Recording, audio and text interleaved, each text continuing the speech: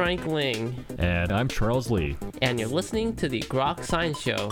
That's right. It's a weekly look at the world of science, technology, and their effects on our daily lives. Coming up on today's program, Dr. Kelly McGonigal will join us to discuss the willpower instinct. So stay tuned for all of this. Plus the Grokatron 5000. And our world-famous question a week. Coming right up. Here. On the Groks Science Show.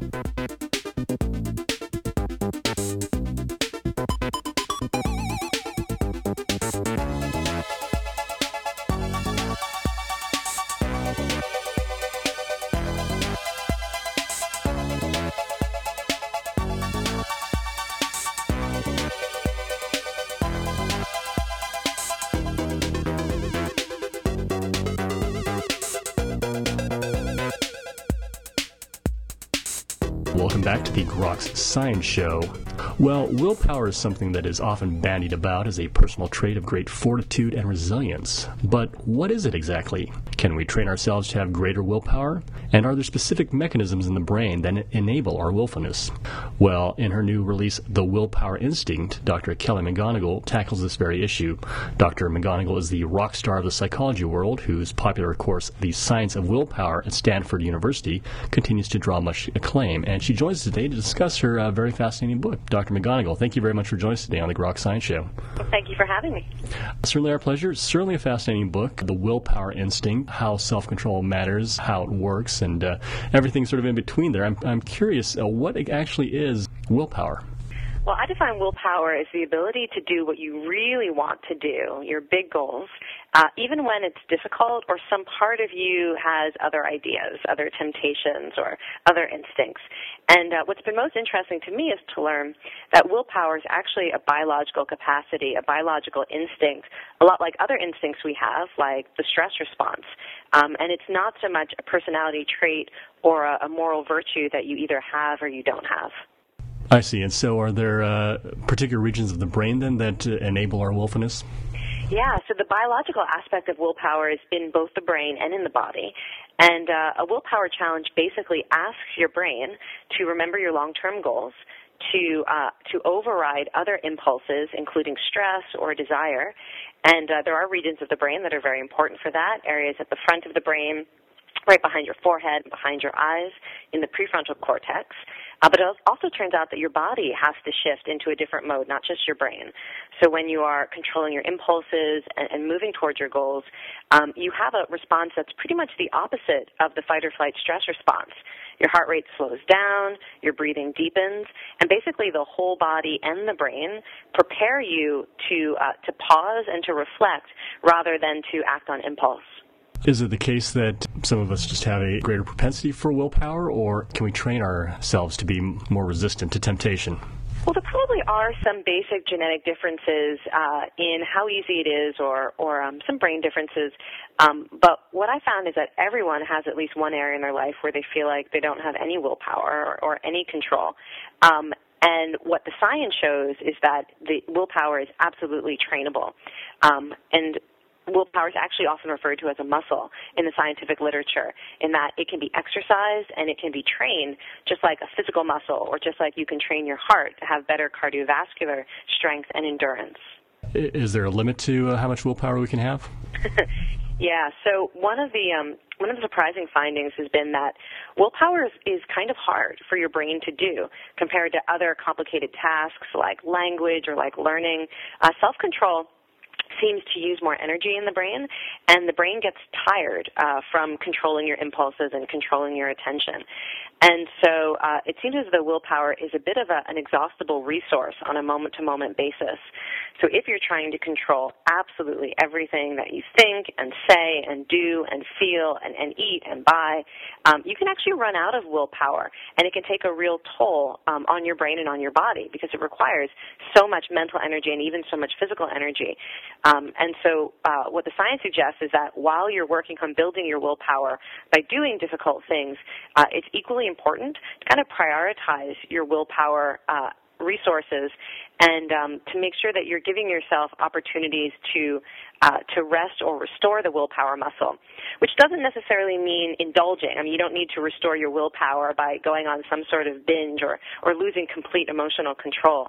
But just things like getting enough sleep, practicing maybe some relaxation or some stress management, the things that help kind of restore the energy and restore our mental resources are really important for recovering our willpower strength.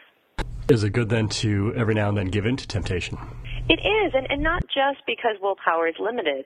And the research suggests that people who never give in to immediate gratification or temptation are just as miserable as addicts who never delay gratification. And so there's definitely a middle path that's important, both for your biology, but also just for your own happiness and your own success. I think it's a mistake to think that we should be striving to be perfectly controlled versions of ourselves. It seems as if the brain or most of our behavior is wired towards sort of instant gratification. How can we change or short-circuit this kind of inbuilt circuitry? Well, it's interesting because we have both the instinct and the hardwiring to give into immediate gratification. We have the reward circuitry of the brain that is very responsive to any promise of reward, whether it's food that we see or something we want to buy or a mating opportunity. And so we definitely have that circuitry, but we also have this other circuitry that is actually just as sort of human and just as instinctive to remember our long-term goals and to override the reward circuitry. So often it's a matter of just figuring out how to learn to be in that mindset of the long-term thinking and the long-term goals rather than being driven by the reward circuitry of the brain.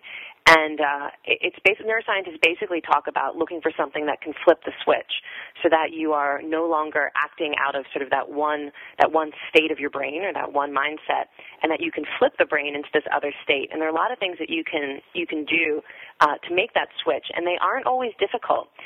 In my Science of Willpower class last night, I was talking about one of the strangest studies, which found that just imagining yourself grocery shopping a month in the future gives people more self-control, that there's something about temporarily placing yourself in the future that flips the brain into this state of not being so focused on immediate consequences and immediate rewards, and allows you to take a kind of big picture.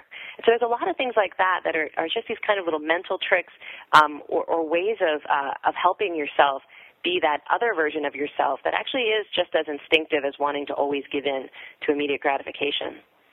Are there other tricks that one can do or exercises to improve willpower? Well, one of my favorite findings or areas of new research is a little bit counterintuitive, and that's the area of using mindfulness to help people overcome anxiety and procrastination, as well as overcome temptation and addiction. And that's the strategy of basically training yourself to be willing to have all of the difficult inner experiences like stress or like cravings or even like the physical discomfort of withdrawal symptoms, to train yourself to be able to have those inner experiences without immediately reacting to them. And mindfulness techniques could include meditation. They could include sort of self-reflection. But all of these techniques are basically saying it's okay if you are experiencing desire. That inner experience doesn't have to drive your choices. It's okay if you're afraid right now. You can still take the next step on your goal, even if fear is present, even if self-doubt is present. You can still say no, even if physical cravings and physical withdrawal symptoms are present. And when you look at the research, this is really an area that's exploding in terms of helping people with losing weight, with recovering from all sorts of addiction, with overcoming seriously crippling anxiety disorders. It seems as if there's a movement in psychology towards more of these positive psychology aspects, altruism, these types of features. Do you think this is gaining traction of late? I think that the new research on willpower and on altruism, I'm also very involved with research on compassion at the Stanford Center for Compassion and Altruism. I think that actually these areas reflect kind of a reuniting of the two core interests in psychology.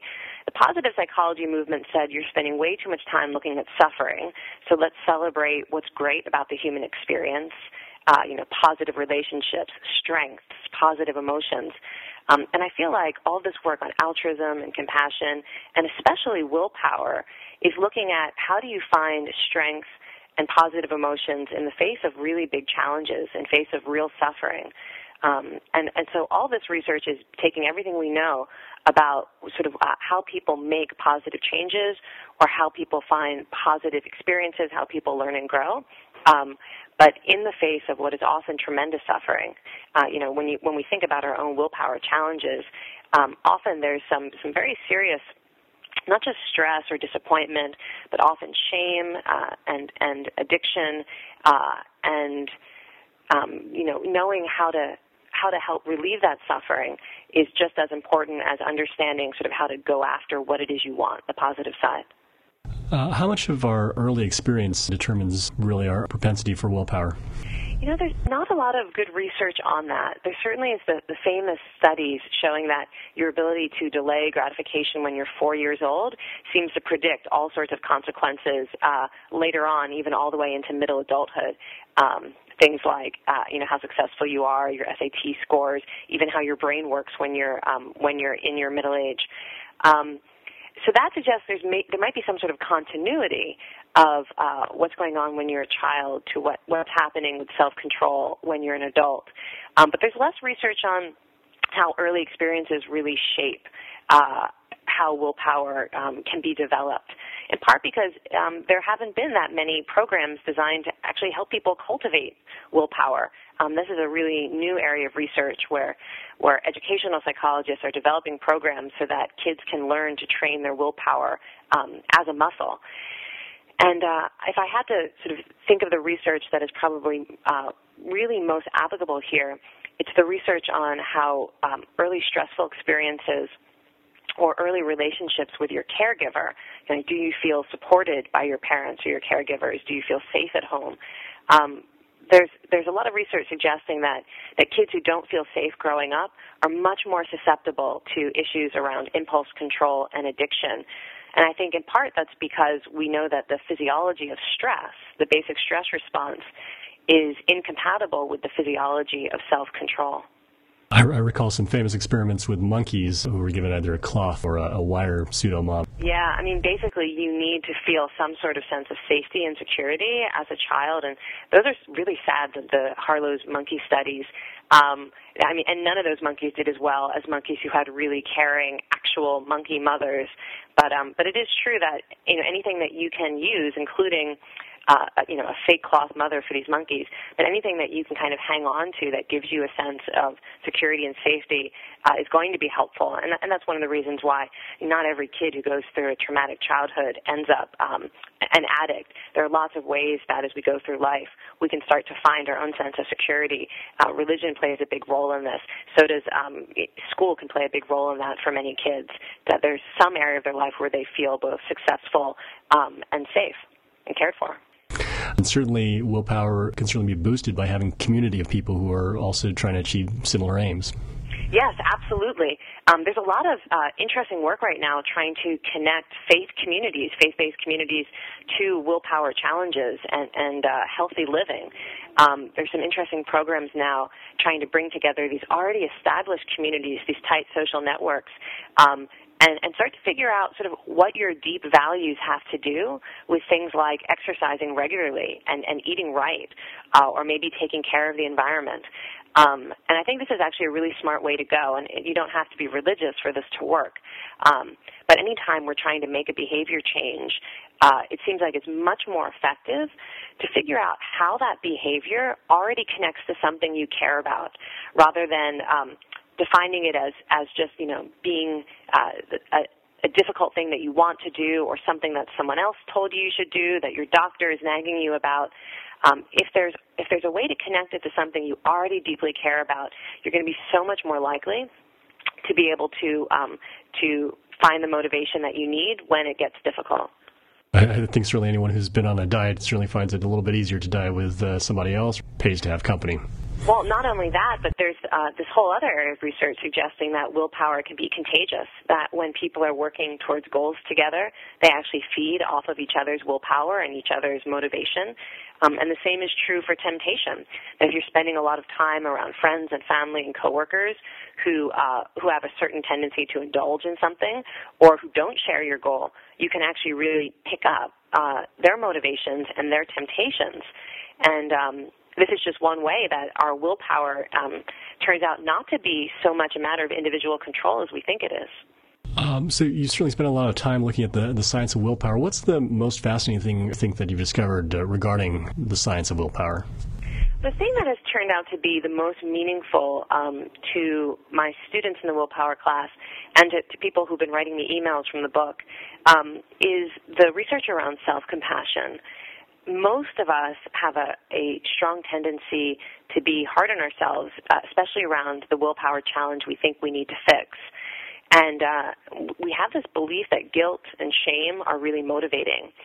But the science is abundantly clear that the harder you are on yourself for any sort of willpower setback, whether it's blowing your diet or blowing your budget or yelling at your kids, that when you lose control, it is so important in that moment to be kind to yourself and to remember how fundamentally human it is to struggle with these issues, that the more you feel guilt, the more you feel shame, the more you think it says something about who you are and what's fundamentally wrong with you, the more likely you are to give up on your goals, to not re-engage with the next opportunity to recover, and the more likely you are to actually turn back to that very same behavior to try to escape the feelings of guilt and shame. And so I think that's been the most meaningful science for a lot of people because it's not a message that we hear very often, and just changing the way that we relate to our own failures can actually be a tremendous source of self-control. Do you think there are cultural differences in terms of how people approach willpower? Well, it's certainly true that in different cultures, different aspects of willpower are more emphasized.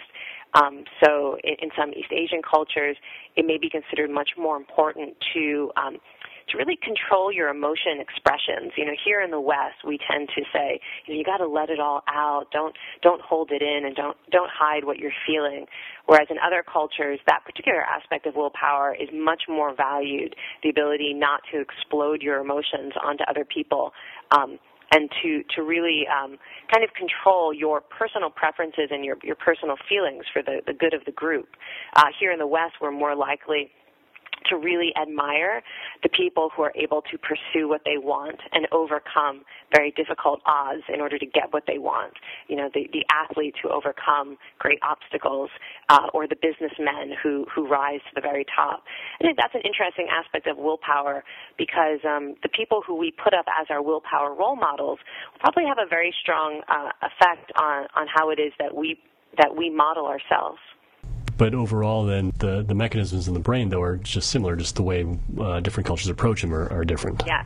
To my knowledge, there's no evidence that willpower is working differently in one culture than another. It's basically this idea that we have two versions of ourselves, and our brains are equipped to shift back and forth between this version of yourself that is very focused on immediate survival and immediate reward, and the version of you that has the big picture in mind, whether that's thinking about what other people in your group want and need, or whether it's predicting the long-term consequences of an individual choice. Are there limits to the amount of willpower we can attain? Probably. I mean, I think that's an open question.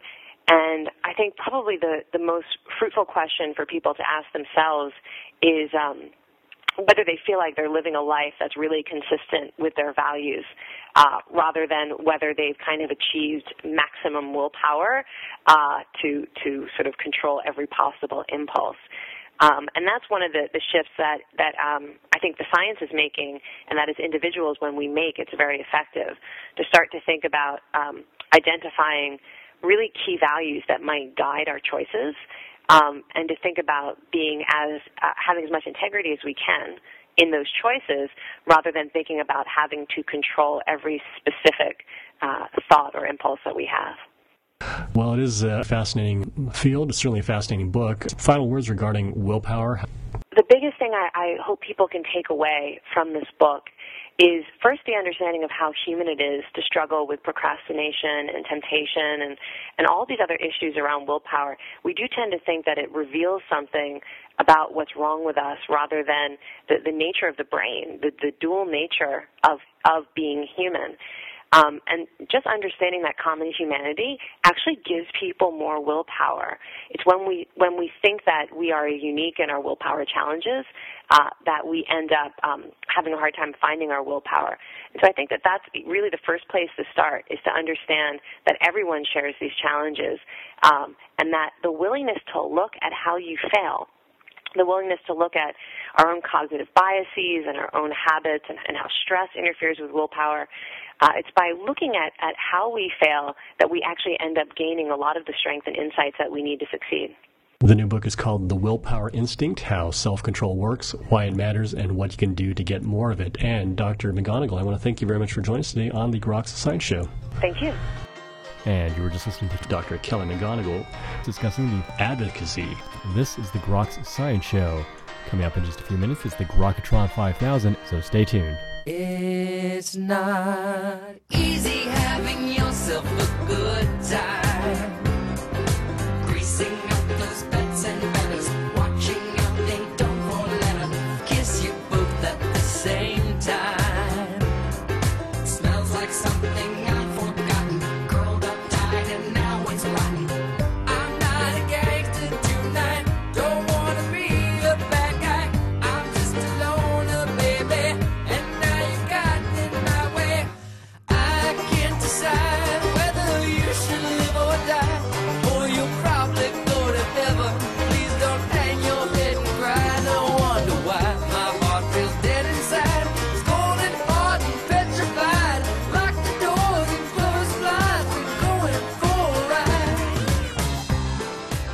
All right, it's time to play the game, the Grokatron 5000. It is our supercomputer, formerly known as Deep Blue. And today the Grokatron 5000 has chosen the topic, the soul is willing, but the body is weak. So for the following 5 individuals, the Grokatron 5000 would like to know if you think their soul is willing or their body is weak, and maybe a little reasons why. Dr. McGonigal, are you ready to play the game?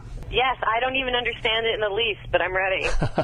Well, that's our game then. So, person number 1, soul is willing or the body is weak. It's the golfer Tiger Woods. Am I choosing between the two? Yes, whatever you think best is the best descriptor of Tiger Woods. Why is that? I think he's actually a great example of how when you're expending willpower in one area of your life, you can have some great willpower catastrophes in another area of your life. I think he's a perfect example of the limits of willpower when you're under enormous stress, enormous pressure, and very focused. Often minor impulses like the desire to have sex with people maybe you shouldn't be, they become even stronger and more tempting. Tapped out his willpower reserves. Mm-hmm. Number 2, it's the real estate mogul Donald Trump. I don't even know where to begin with that. Is there a third choice? You can add a third choice if you want. How about the mind is confused? Okay. At least judging on it based on his show. Okay, well, moving on then. Number 3, it's the self-help guru Tony Robbins. Does he have any willpower challenges? I think you're revealing the limits of scientist knowledge of pop culture a little bit here. I have absolutely no idea. Number 4, actor Charlie Sheen. The body is weak. Yeah. That's, there's another interesting thing that often comes up around celebrities is this idea of moral licensing, that when people constantly are reminded of their own power or their own value or their own sort of positive side, it becomes much more difficult for them to understand their shadow side.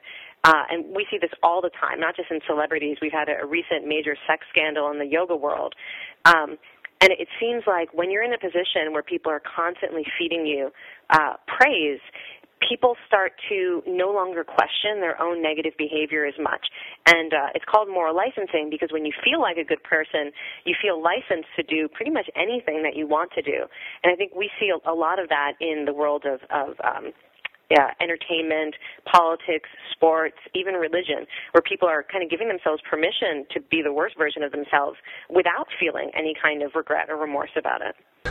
All right. Finally, number 5, soul's willing or the body is weak. It's the President of the United States, Barack Obama. Oh, I'm going to say the soul is willing. He has got a lot of willpower, I have to say. he appears to, unless there are some secrets in the closet we haven't seen yet, I have been very impressed with his ability to control any number of willpower challenges. All right. Well, Dr. McGonigal, I want to thank you very much for sticking around, playing your game. Again, talking about your book, The Willpower Instinct, How Self-Control Works, Why It Matters, and What You Can Do to Get More of It. Thank you very much for your time. Okay, take care. And that's all for this week's edition of the Grok Science Show.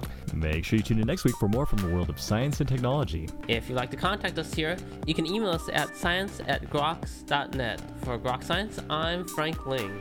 And I'm Charles Lee. Make sure you also see us on the web at www.groks.net. Have a great afternoon and keep on grokking.